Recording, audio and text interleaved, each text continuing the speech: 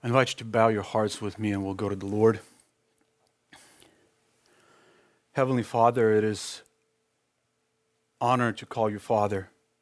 It is a great privilege to be able to stand before you knowing that even this moment you're sitting on the throne and you're listening to us, your children. Lord, it is a privilege to know that you have brought us near through the death of Christ. It is a great joy to experience that in our life, that even now, as the world is panicking, we're able to have peace. We're able to have peace because you have reconciled us to yourself and you've given us Christ. No matter what happens to us, to our families, to this country, to this world, we are in your hand. And that is something that we can rest in. And this morning, as we go to this amazing passage of Scripture, I pray that you would remind us of where we were before our conversion and what you have done for us and the future that you are preparing for us in heaven. I pray that that would encourage our hearts, that for the next few moments we're able to set aside all the things that so worry us and we'll be able to focus on you. I pray for myself that you would give me grace to take us through this passage for your glory. In Christ's name I pray. Amen. Well, you have your Bible. As Tim said, please turn with me to Colossians chapter 1. And as you're making your way there, I would like you to think for a moment of the greatest conflict you had or have in your life. Now, some of you don't have to think long and hard because the memory of such events are etched deep into your mind. When we're talking about conflicts, we're talking about hostility. Now, hostility, it ranges anywhere from simple annoyance all the way to murder. There are conflicts between individuals, conflicts between families, conflicts between churches, races, nations, and you can go on.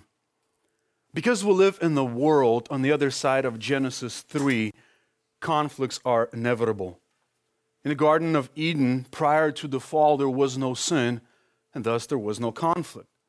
But when Satan rebelled against God, him and a third of the angels were thrown out of heaven. As soon as Adam and Eve sinned in the Garden of Eden, we read in Genesis that God has separated them and kicked them out of the garden. Disobedience to God created this conflict between God and man. Now, when I asked you to think just a moment ago about the greatest conflict you have in your life, I'm almost certain that you thought of a broken relationship between you and your spouse, or maybe you and your child, or maybe you and your friend, or maybe your neighbor or some fellow man. But I'd like to remind you this morning that your greatest conflict is not between you and fellow man. The greatest conflict that you have in life is between you and your God. You know, it's safe to say that we live in the world where most people think of God as this genie in the bottle who exists for your well-being, or at least so that he would prevent at least some of the evil in the world. I mean, very few think of God not as benevolent Santa who is in heaven there to take care of you, but as righteous judge who hates sin and who punishes sin. Because we all come from Adam, we have inherited his sinful nature. We have sinned against God. And because of that, we are sinners by position and we are sinners by practice.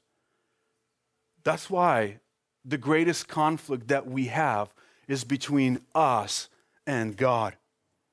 Now, as you know, when you are in conflict, you usually tend to think that it's the other person's fault. You usually wait for that other person to come along and reconcile with you. Now, it is true that in most conflicts that is the case, but in our conflict with God, it's 100% our fault. God has not done anything, but it is all our fault. But the good news is that even though God is the offended party, even though we have sinned against God, we will see in our text that it is God who goes after us, and it is God who is seeking to reconcile man to himself. Now, last Sunday, we were in Colossians chapter 1, and we looked at verses 15 through 20. And we saw that Paul was exalting Christ, and he was arguing that Jesus deserves to be supremely treasured by all because he is supreme over all. In verse 20, Paul made an argument that you ought to worship Jesus, you ought to treasure Jesus because he is reconciler of all things. And we said last Sunday that at the end of the day, all things will be reconciled to God. Some will submit to God voluntarily by bowing their knees to Christ and confess him as their Savior and Lord. Others will submit involuntarily when they're forced to declare that Jesus is a righteous judge and Lord. And when Paul laid the foundation in verse 20 by saying that all things will be reconciled to God through Christ, now in our verses he gets very specific and he talks about how that reconciliation applies specifically to his readers in the church of Colossae. In verses 21 through 23 are the verses that we're going to be looking at this morning. Paul explains how God reconciled them to himself through Jesus Christ. The reason why Paul includes these verses in this letter is because Paul was concerned for believers in Colossae. He knew of others who have professed to know Christ, who have professed to believe gospel, and then walked away. You remember the letter to the churches in Galatia. Paul came there. Paul preached the gospel to them. They have accepted the gospel, and then false teachers came. They began preaching heresies to them, and people have turned on that. And Paul did not want that to happen in this church. And that's why in this passage, Paul reminds them of what God has done for them. And at the same time, he reminds them of their responsibility. As we look at our 3 verses this morning, here's my main point. This is what I want you to walk away from the sermon. Reconciliation with God must be demonstrated by active perseverance in the faith. Reconciliation with God must be demonstrated by active perseverance in the faith. Now, in order for us to unpack this statement, I want us to consider 3 realities that Paul presents us with in these verses. First, we're going to look at your past state before your reconciliation. That will be in verse 21. Then in verse 22, Paul is going to describe your future state, what you will be. And then in verse 3, he talks about your present state. So your past state, your future state, and your present state. Now, to put it a different way, you can say, number 1, what you were before you were reconciled to God. Number 2, what you will be as a result of being reconciled to God.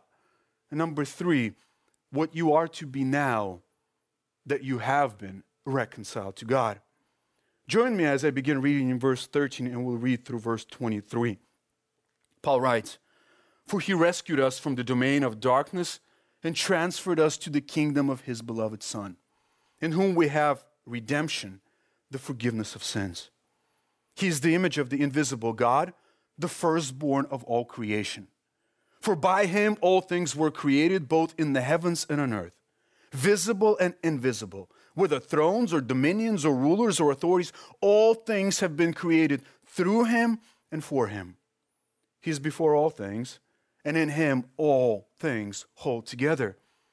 He's also the head of the body, the church, and he is the beginning, the firstborn from the dead, so that he himself will come to have first place in everything.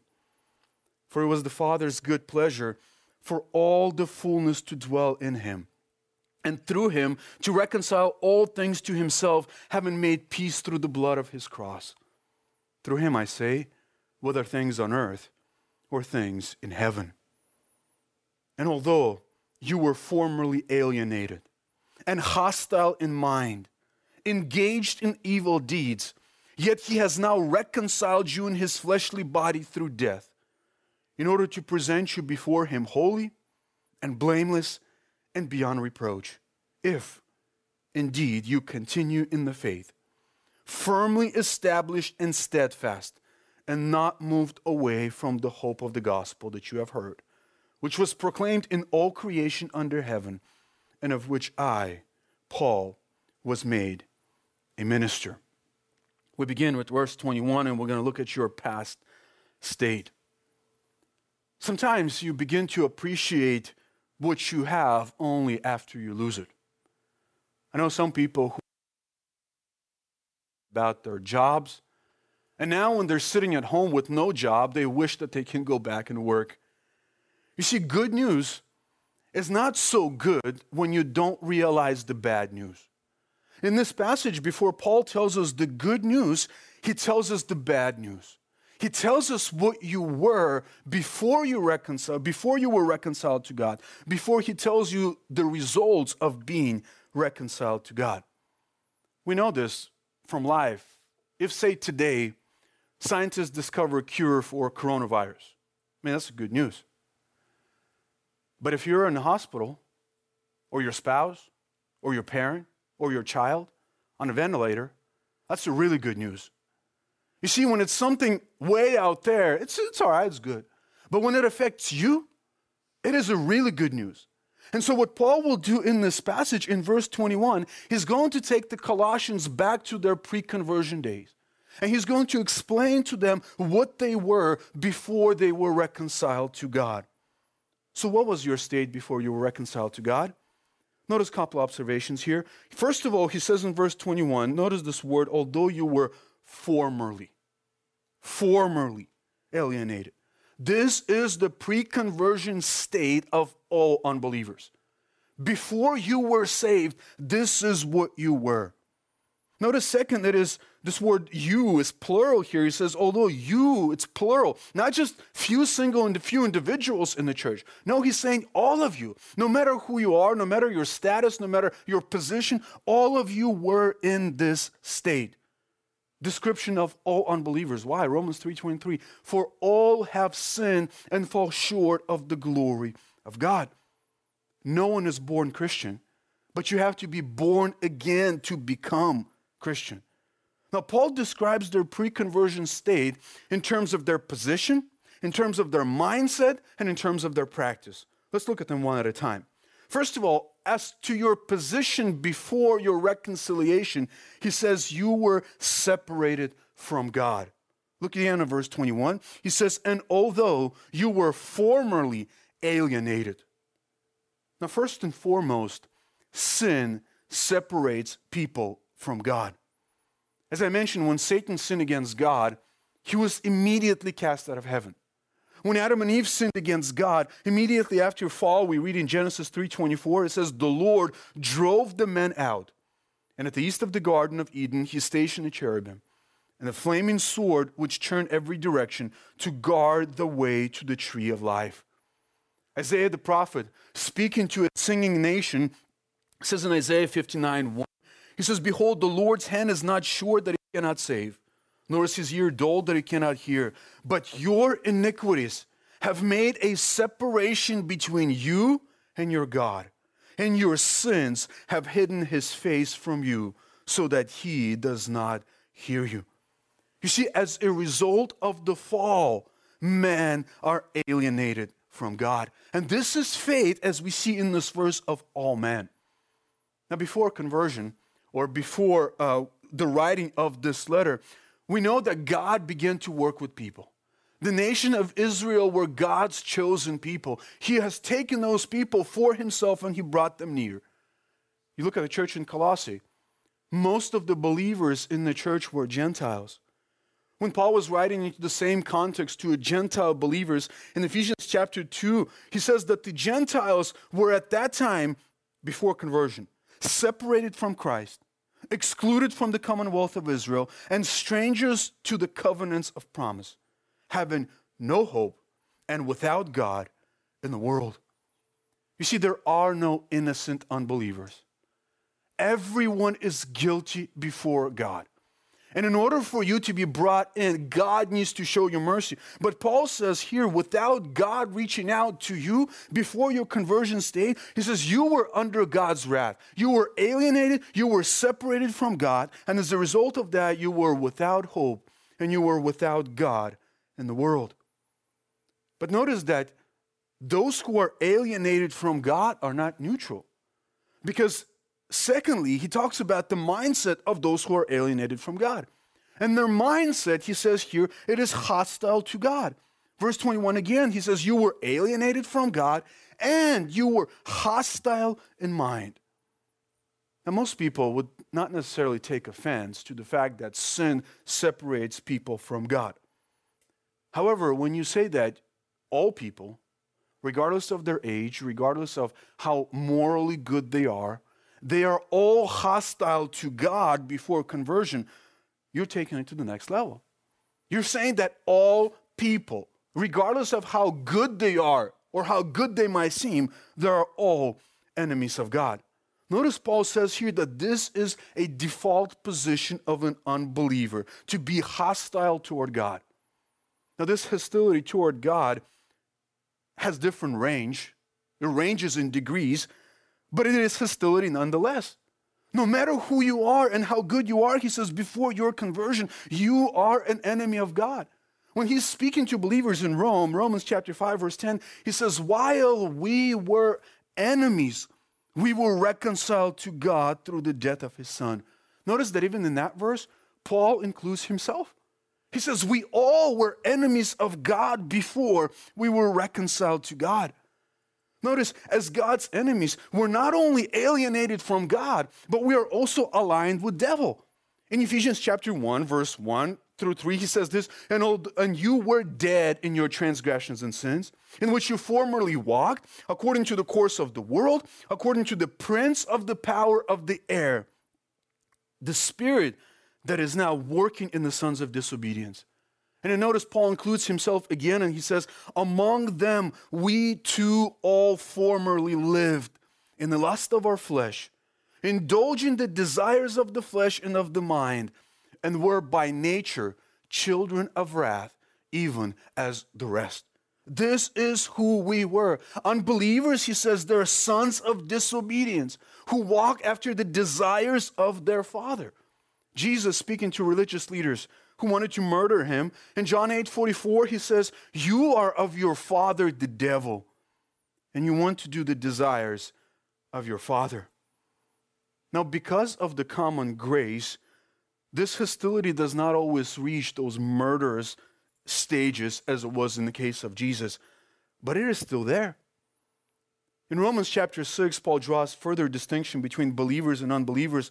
And he says in verse 6, he says, for the mind set on the flesh is death, but the mind set on the spirit is life and peace, because the mind set on the flesh is hostile toward God, for it does not subject itself to the law of God. And then he adds this, for it is not even able to do so. And those who are in the flesh cannot please God. They have no ability. Notice they're separated from God. They hate God, and they can't help themselves. They can't do otherwise. They are not able to do it. And notice that the primary manifestation of hostility toward God is that their lack of subjection to God. He says they're hostile toward God, and they do not subject themselves to the law of God. This is the default setting of all unbelievers. This is how they're born, and this is how they live before God does something in them. Now, this tells us that we shouldn't be surprised when unbelievers act like unbelievers, because Paul tells us this is their default state, and this is how they act. Now, it's interesting. This word mind is very interesting here. It says when they're hostile in mind. It is something sometimes translated as understanding. Sometimes you can read it as thoughts. Now notice where their problem is. He says their problem is in their mind. Now we live in a world that does not believe this or understand this. And there are many examples of this. Perhaps one of the vivid illustrations of this in our culture is the issue that we run in more and more, and that is this issue of transgenderism. We have a small segment in our society that thinks that their problem is with their body. And the rest of the people or the rest of the culture is buying into that. They think that if only I can change something about my body. I am someone else, but I have a different body. If only I can do something, if only I can change myself on the outside somehow in some way, then everything is going to be fine. Now Paul looks at this. Same people who struggle with exactly the same thing. And Paul says to you, listen, your problem is not your body. Your problem is your hostile mind that does not want to subject itself to the law of God. And unless you do that, nothing ever will be fine. You cannot mutilate your body. You cannot change your outward appearance and think that that is going to solve your problem. Your problem is not in your body. And if you try to do that, you will just compound the problem, because then you have a problem not only with your mind, but also with your body. No wonder statistics say that those people who struggle with that, at least teens, at least 42% of them have attempted to commit suicide. Notice Paul says that positionally, you are separated from God and your mind is depraved. You are hostile to God in your mind. But not only that, notice Paul keeps going. He says you are alienated from God. You are hostile in your mind, and as to your practice, he says you engage in evil deeds. Now this is just outworking of hostile mind. This is a natural progression. Hostility of mind manifests itself in evil actions. Jesus was clear about this.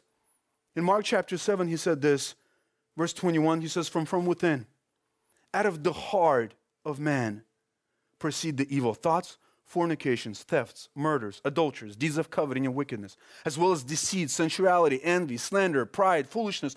All these things proceed from within and defile the man.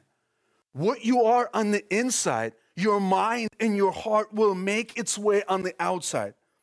Again, similar writing, Paul writes to the church in Ephesus. Similar context, same Gentiles. And notice how Paul describes progression there. Ephesians chapter 4, verse 17, he says, so this I say, and affirm together with the Lord, that you walk no longer as the Gentiles also walk. Unbelievers, people before their conversion, also walk. And notice how they walk. In futility of their mind, being darkened in their understanding, excluded from the life of God because of the ignorance that is in them, because of the hardness of their heart. And they, having become callous, have given themselves over to sensuality for the practice of every kind of impurity with greediness. Notice their first problem is that they walk in futility of their mind and they're darkened in their understanding. Their mind is not functioning. Their mind is not submitted to God's law. And as a result of that, he says they have given themselves over to sensuality for the practice of every kind of impurity. Because of the state of your mind, because of the state of your heart, you are engaged in evil deeds. And notice that unbelievers are not just doing that because they're forced to and they can't do anything about it. No, they love it. They love it. John 3, verse 19. This is the judgment that light has come into the world. And what was the result? But man loved darkness because their deeds were evil. Men are in this state and they love it. They hate God and they love sin. They don't come to the light. Everyone who does evil hates the light and does not come to the light for fear that his deeds will be exposed. So you're separated from God, you hate God, and you commit evil. Now you might listen to this and say, well, that's a scary state to be in. And Paul says, yeah, exactly. That is where you were. That is where all of us have been before our conversion. You see, it is good for us to ponder sometimes where God has taken us from so that we can appreciate what we have now in Christ. And that's why Paul begins here. He says, this was your story. This is who you were. But aren't you glad that he doesn't stop there? There's this beautiful word in verse 22 that starts with, yet. Yet. Although this was you, yet. And this is where we come to our second point, and we talk about our future state. Look at verse 22. Paul says, yet he has now reconciled you in his fleshly body through death in order to present you before him holy and blameless and beyond reproach. Now, I want to clarify what I mean by your future state. As believers, we already enjoyed the benefits of reconciliation. And we have to make a distinction here between positional standing before God and your practical work in this life. Positionally, this is what you are already. Verse 22 is true of you if you have been reconciled to God. Positionally, this is absolutely true of you. Practically, you're still not there. Practically, you're striving for this.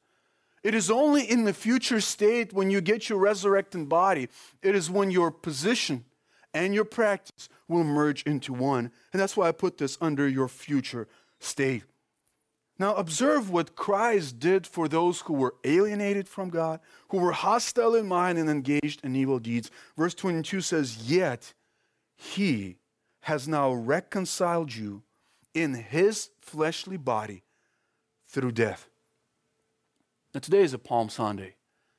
Today we are starting this week when we are reminded of what Christ has done for us. He came for this week. He came into this world in order to die. When he entered Jerusalem that last time, he entered to go to the cross and to die. That's the reason why he put on flesh, so that he would be able to die on the cross and shed his blood in order to accomplish what we're talking about in this passage. He needed to die. He needed to offer himself as a sacrifice for sin so that there could be reconciliation between God and man. This is what this week is all about. This is what we are reminding ourselves of. Notice, in this reconciliation, God makes those who were his enemies his friend. Now notice, who's the actor here? Who's the actor? Verse 22 says, yet he has now reconciled you. God the Father is the initiator of this, and Jesus Christ is the mediator. Paul explains this further, the passage that we read earlier. 2 Corinthians chapter 5, verse 17 says, therefore, if anyone is in Christ, he's a new creature. The old things passed away, behold, new things have come. Now all these things are from God, who reconciled us to himself through Christ. This was the initiative of the Father, and God the Father was the initiator. Jesus Christ is the mediator because he is the one who has accomplished this reconciliation for us. Notice, secondly, the certainty of this reconciliation. It says here, yet he has now reconciled you. This is an accomplished act. There is nothing potential in the statement. Paul was not a provisionist. Jesus did not go to the cross to provide an opportunity for you to be reconciled to God. No, Jesus actually reconciled people to God. That's what he did. He went to the cross and he actually reconciled. He actually saved people. Now, notice that the verb is in the past tense. He has now reconciled you. He already did this. Keep this in mind because this will be very important when we get to verse 23. Now notice that in order to reconcile you to God, you have to deal with that which brought separation between you and God, namely sin. We've seen that sin creates separation from God. Sin of the devil got him kicked out of heaven. Sin of Adam and Eve got him kicked out of the Garden of Eden. And this is precisely why Jesus came. You see, because God is holy, he requires payment for sin. You already heard Hebrews 9:22. Without shedding of blood, there is no forgiveness. The sacrificial lambs that were brought by the thousands or millions, we can say, through the history of Israel, all pointed to that ultimate lamb who would come and offer himself as a sacrifice for sin. And that's why in our passage here, Paul says that he reconciled you. How? In his fleshly body through death. Now we made this point again and again, that Paul again says that Jesus was a man, contrary to Colossian heresy. He already said that in previous verse 20. He said he made peace through the blood of his cross. Now his blood, his flesh, all refer to the life which Jesus gave as a payment for sin. When Jesus died on the cross, he endured the wrath of the Father. That's why words like propitiation are so important for the gospel. Jesus offered himself as a payment for God. He was both the priest who was offering and he was the sacrifice that was being offered. And he offered himself to God in order to satisfy the just wrath of God against sin. That's why you have verses like 1 John 4:10, that in this love, not that we love God, but that he loved us and sent his Son to be the propitiation for our sins. It was the Father's love that compelled him to send the Son. And it was the love of the Son for the Father that compelled him to be obedient to the Father, to go and to offer himself as a sacrifice and as payment for sin. And notice that as a result of Christ's substitutionary death, he says, because of Christ shed his blood on the cross, you were made holy, blameless, and beyond reproach. Now, positionally, this is what you are right now. Because God looks at you through the blood of Christ. Because Christ was the perfect and sinless Son of God, and his righteousness was imputed to you. From the point of your conversion, God looks at you as if you live perfectly 33 years of perfect obedience to the Father without any sin. That's positionally. But practically, you're growing towards that. Because even in this chapter, we will see that Paul says the aim of my ministry and the aim of, we can say, our ministry here at church is to make sure that we grow so that our practice matches our position. If you look at the same chapter, verse 28, Paul says, this is my ministry. We proclaim him, admonishing every man and teaching every man with all wisdom, so that we may present every man complete in Christ. We are working so that your practice would match your position. Now let's look at these three descriptions. First of all, he says he made you holy. He made you holy. In the previous verse, we said that alienation is separation from God. Holiness is separation for God. You see, to be holy is to be set apart. When we say that God is holy, we mean that God is so set apart from everything else that he's in category all by himself. When we are made holy, God takes us from the world and he separates us for himself. Now, on the one hand, we can say that holiness refers to our separation from sin. Christ took care of all our sins. Your past, your present, and your future sins have all been paid for in Christ. Never again will the Father look at you and judge you for your sins because he has already judged the Son. But while we're still in the flesh, we still sin. We still stumble. We still fall. And through this life, God, by his Spirit, is conforming us to make us holy. You remember the famous passage in Ephesians chapter 5 when Paul is addressing the husbands, and he says, husbands, love your wives just as Christ also loved the church and gave himself up for her.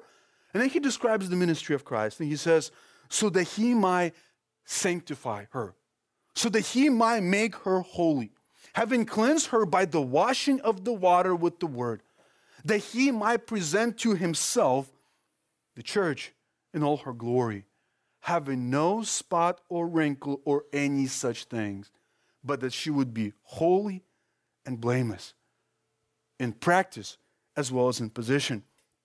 But not only holy, second, he says you were made blameless. Blameless means you're free from blemish. The word is used for sacrificial animals. In the Old Testament, when God commanded the Israelites to bring an animal, he says you should bring one that is without defect, complete, whole, without fault, without blemish. Now, what a thought. What a thought. He says, now that you are in Christ, God looks at you and you're perfect. All of your shortcomings, all of your sins, they have been overcome and they have been removed by the grace of Christ. Since Jesus is the blameless Lamb of God, and you have his righteousness, now God looks at you and you are blameless. And third, he says you are beyond reproach. Beyond reproach, you are beyond accusation. No one can accuse you of anything because your record has been expunged. It's not there. And not only is your record, your bad record has been removed, you have been given the righteousness of Christ. The positive benefits of what Christ has accumulated through his life here on earth are imputed to your account. In Romans chapter 8, Paul asks a series of questions. And he says, who will bring charge against God's elect? God is the one who justifies. Who's the one who condemns? Christ Jesus is he who lived, yes, who died, who's at the right hand of God, who also intercedes for us. He says, Jesus Christ has paid for your sins, and you have been declared righteous in the court of heaven. And because you have been declared righteous in the court of heaven, who's going to condemn you? And not only did Jesus pay for your sins, Jesus right now is actively at the right hand of the Father, and he's saying, yeah, I paid for that too. Yeah, I covered that too. He's interceding for you. And that's why Paul can say, who will separate us from the love of God? Nobody. Everything has been taken care of. Everything has been removed. No accusation against you can stand, not because you're so perfect, but because Jesus was perfect and his righteousness is imputed to your account. And notice the contrast between what you were and what you will be could not be more stark. And you might listen to this and say, hey Max, how do I know that this is true of me? Well, I'm glad you asked, because this is where we get to our third point. And you would know that this is true of you if. There's an important if in verse 23. In verse 22, Paul says, he has now reconciled you. And in verse 23, he says, if indeed you continue in the faith, firmly established and steadfast, and not moved away from the hope of the gospel that you have heard, which was proclaimed in all creation under heaven, and of which I, Paul, was made a minister. Now this if at the beginning of this verse has caused many to stumble and to turn the meaning of this verse on its head. Notice what this verse does not say. The verse does not say you will be reconciled to God if you hold fast. One of the sobering truths in the Bible is that not all who profess to believe in Christ are actually saved. Jesus said in Matthew 7, in his Sermon on the Mount, he says, verse 21, not everyone who says to me, Lord, Lord, will enter the kingdom of heaven, but he who does the will of my Father who is in heaven, he will enter it. And he said this, many will say to me on that day, Lord, Lord, did we not prophesy in your name? In your name cast out demons? And in your name perform many miracles? And then he said, I will declare to you, I never knew you. Depart from me, you who practice lawlessness. I mean, just think about these words. I never knew you. Notice Jesus doesn't say, I knew you at one time, but then you walked away, so I don't know you. When Jesus says, I never knew you, he doesn't mean that, oh, I don't even know who you guys are, where you guys come from. No, he knows them very well because he says, depart from me, you who practice lawlessness. I know who you are, but I don't know you as my own. You were never my own. You see, what I want you to see in this verse, that your present state must be characterized by active perseverance and faith. What is Paul saying in this verse? He's saying that present perseverance is proof of your past reconciliation. In other words, what Paul is saying here is that verse 22 is only true of you if verse 23 is also true. If verse 23 is not true of you, then verse 22 is not true of you either. There must be fruit of repentance. Now, when Paul says, if indeed you continue in the faith, literally, if you remain, present active verb, if in the present tense right now, you actively remain in your faith, you again is plural, all of you who profess to believe in Christ must right now continue in the faith. You know, the faith that he refers to here might refer to personal faith, but most likely he's referring to the objective body of truth, which he calls the gospel. He explains later on in the same verse what he means by faith. Notice later on in verse 23 he says, and not moved away from what? Continue in what? The hope of the gospel that you have heard, which was proclaimed in all creation under heaven, and of which I, Paul, was made a minister. Notice this message that Paul describes here is something that he alluded to earlier in the book. In the introduction, he says, Epaphras came to you and he preached the gospel to you. You've believed the gospel. In this verse, he says, I have become the minister of the gospel. You claim to believe the gospel. You accepted the gospel. Now, in order for you to show that you were genuinely reconciled to God and now you are his friends, he says, you must continue to hold on to the gospel. Don't fall for any philosophy, for mysticism, legalism, or anything else. Don't fall for that. Yes, you're being offered that, but the way you demonstrate that you have been reconciled to God is by your continuance in the gospel, that you continue to hold on to Christ and what he has accomplished on your behalf. Now, in case you're not convinced that this is what Paul is saying here, consider a few more verses from other authors of Scripture. Jesus, for example, in John chapter 8, he's talking to people who profess to believe in him. And he turns to that crowd and he says, Jesus was saying to those Jews who had believed in him. Notice they had believed in him. And this is what Jesus says. If you continue in my word, then you are truly my disciples. But what if you don't continue in my word?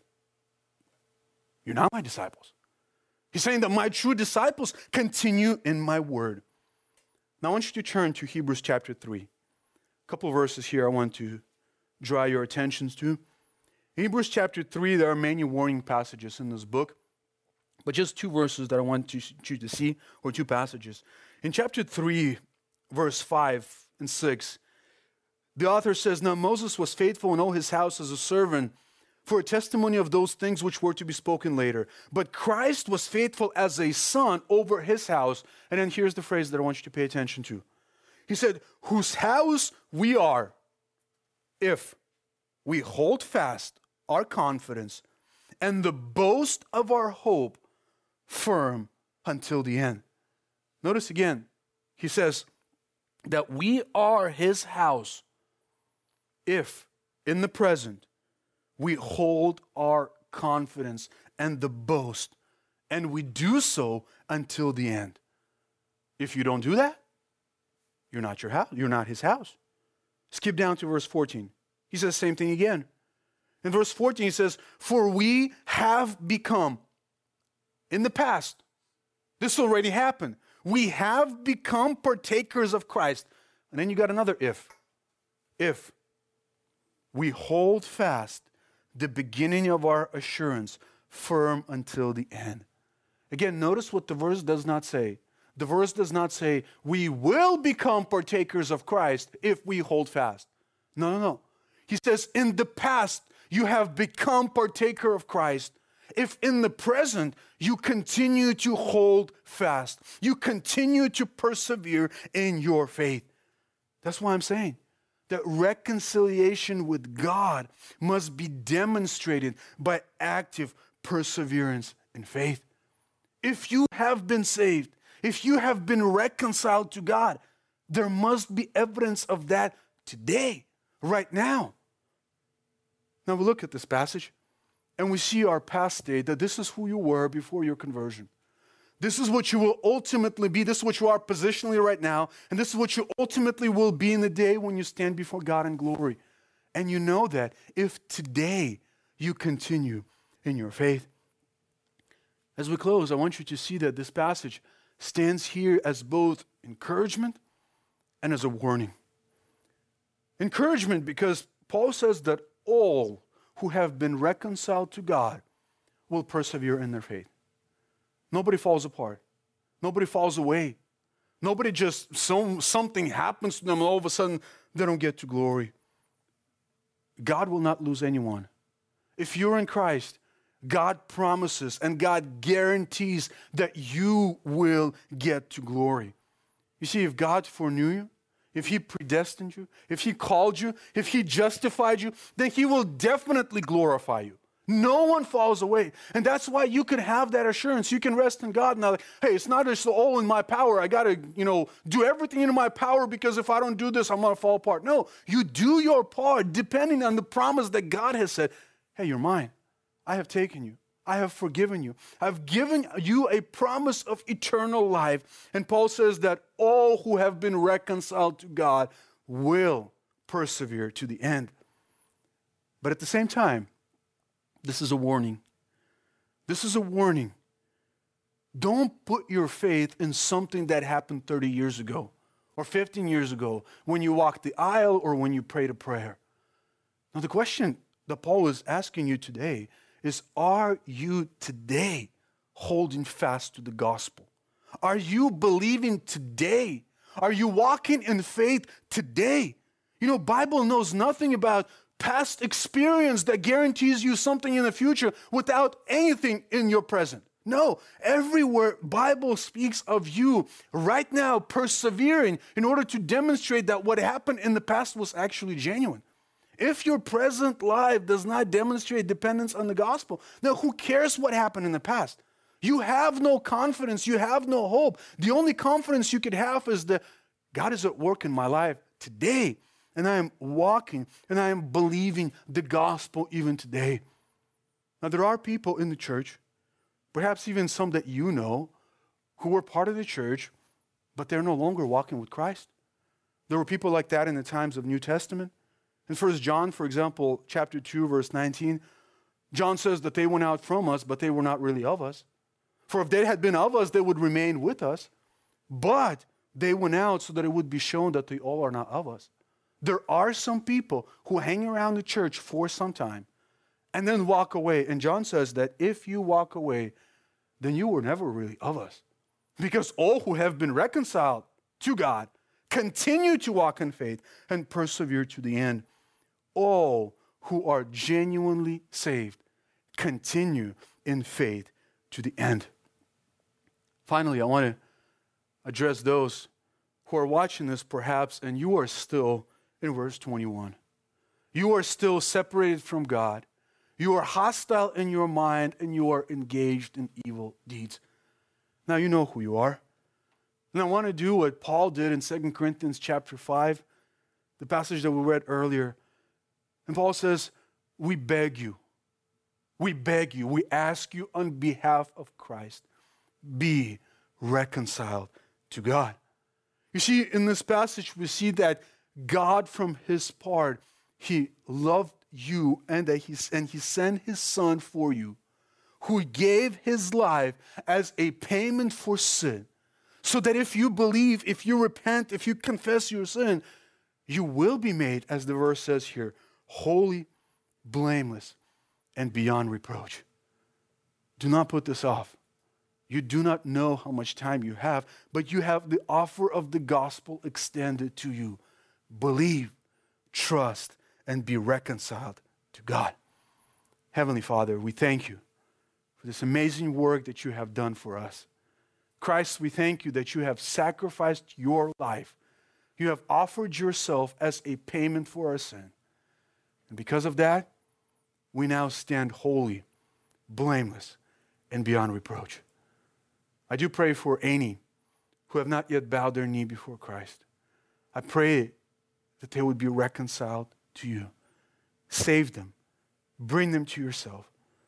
We beg on behalf of Christ. And in his name we pray. Amen.